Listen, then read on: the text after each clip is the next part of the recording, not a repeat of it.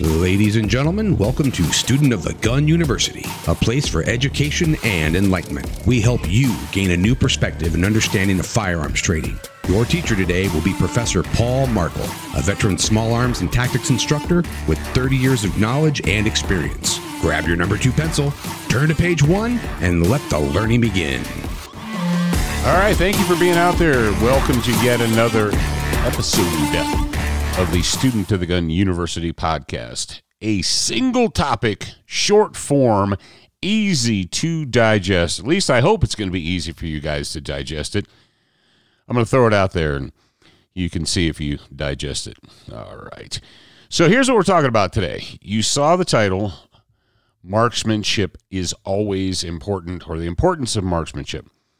You wouldn't think that I would have to say this. You wouldn't think that in this modern age, in the 21st century, that someone like me would have to come to a microphone and say, you know what? Marksmanship skills are important. Yeah. And I wouldn't have thought that except until recently. I heard someone said to me that their firearms instructor said when it comes to combat shooting or fighting with a handgun or whatever, that you want to hit them all over like a boxer, and don't worry so much about, shooting, quote, accurately.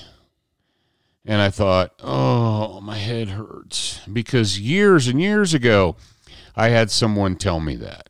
And someone like, oh, well, he looked at my target and saw all of the rounds in the center of the target in a nice tight group. And he's like, well, that's all good and everything, but that's not for combat. I'm like, really? No, in combat, you want to spread them out. You want to spread your rounds out like a shotgun. Oh, yeah. And so 15 some years ago when I heard that, it was the stupidest thing that I heard at that point in time. And then when someone recently said, yeah, my instructor said, you need to spread your hits out like a boxer, hit them all over the place. And then that became the stupidest thing that I've heard recently. And I thought to myself, well, I know that that's stupid. And I know that that's ridiculous advice. That's actually C student advice. You know who says stuff like that? Who says, oh yeah, for combat effectiveness, you want to spread the rounds out, spread them all around. You know who says that? People who are mediocre shooters. People who have who look at an M9 or their department-issued gun, they're like, well, this department-issued gun is a piece of crap, but if I had my gun, I'd be smoking this course. No, you wouldn't. No, you wouldn't.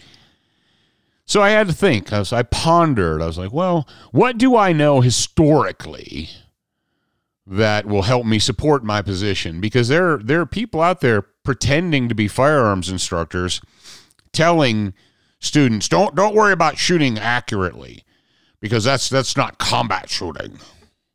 Okay. Well, there's one super prime example of spreading rounds out. And it wasn't because they did it on purpose. It was just happenstance because the situation was hyper violent and they were just putting rounds wherever they could get them. And that was the FBI Miami shootout with the 2 bank robbers, Platt and Maddox. By the time the shootout was over, Maddox had been shot. He had 6 projectiles in him. He had 6 holes in him in various places, 6 or 7. And Platt had like 12 or 13 gunshot wounds. And both of them had wounds spread out. They were spread out. They were in their hands, arms, legs, chests, feet, faces. Michael Platt, had rounds. He had impacts all over his body. And yet, despite the spread the rounds out because that's combat shooting, Michael Platt was able to murder 2 and critically wound 3 FBI agents after being shot. Not before being shot, after being shot. Yeah. You see, it wasn't until Ed Morales reached down, grabbed his huevos grande, and marched right up to those two bank robbers, unholstered his service revolver, and emptied it into their faces that they stopped. Ladies and gentlemen, when people say ridiculous crap like, oh, well, you know, that super tight groups are nice, but for combat marksmanship, you want to spread it out.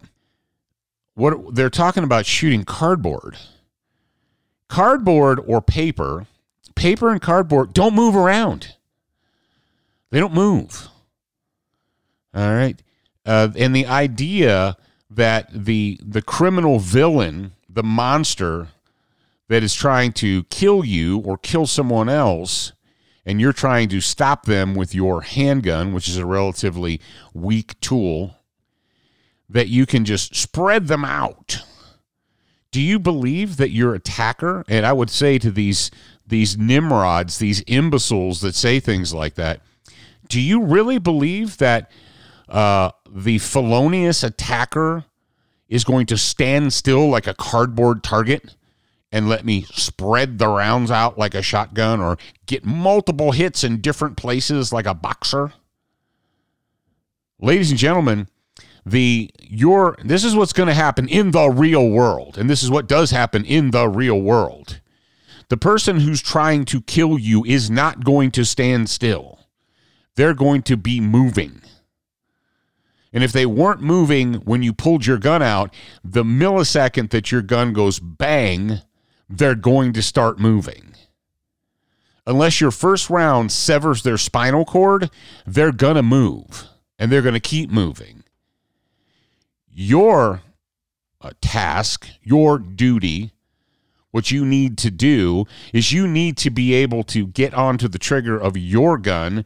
You need to be able to find the front sight of your gun or the red dot or whatever, and you need to be able to hold that thing still and put rounds right up in the boiler room, right up in the thoracic triangle if you want that person to stop trying to kill you or stop trying to kill someone else.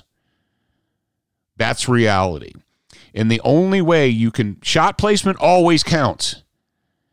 You know, people who say, shot placement, it's combat effective anywhere. If you hit them, if you hit the bad guy with a bullet anywhere in their body, that will deviate, make them deviate from their plan. Really?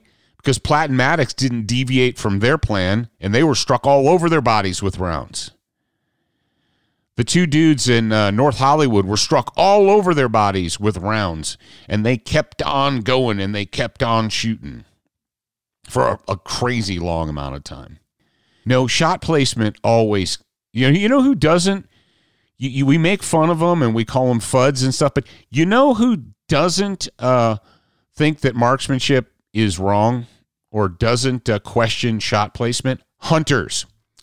Hunters all know that shot placement is critical, particularly hunters that hunt dangerous game or really super hardcore tough game like wild hogs.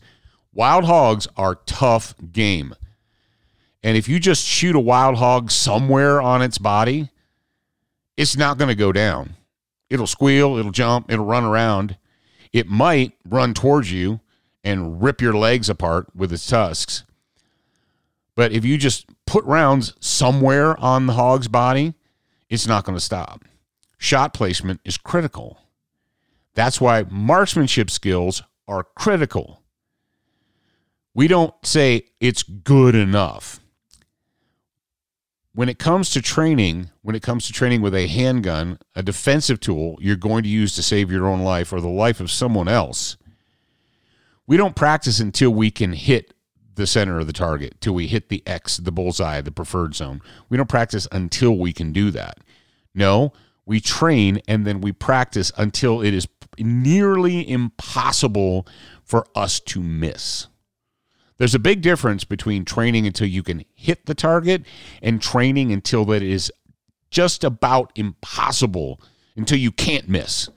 Until your body is so in tune, your muscles, your nerves, your brain, everything is so in tune that it's almost impossible for you to miss, that the likelihood of you missing is infinitesimal. So, ladies and gentlemen, my words of encouragement for you today is A, don't listen to C students that tell you, well, you spread the rounds. The rounds are all spread out, but that's good. That's because, that's combat shooting. That's bull crap. That's been tried in the real world, and it doesn't work. So stop listening to those C students and get your butt back to the range and get your skill level up to the point where you can't just hit the target, but it's impossible for you to miss it. All right. That is it for me today. Thank you very much for being here. I truly appreciate it. And thanks for supporting the show and sharing it and letting everybody know. Until we're together again, remember, you're a beginner once, a student for life. Thanks for joining us today. We are big fans of the value for value model. Please go to sotgu.com to contribute the amount that best fits the value that you got out of this lesson. It could be $5 or $5 million. By contributing, you will help the show grow and assist in the education of your peers. And remember, you are a beginner once, a student for life.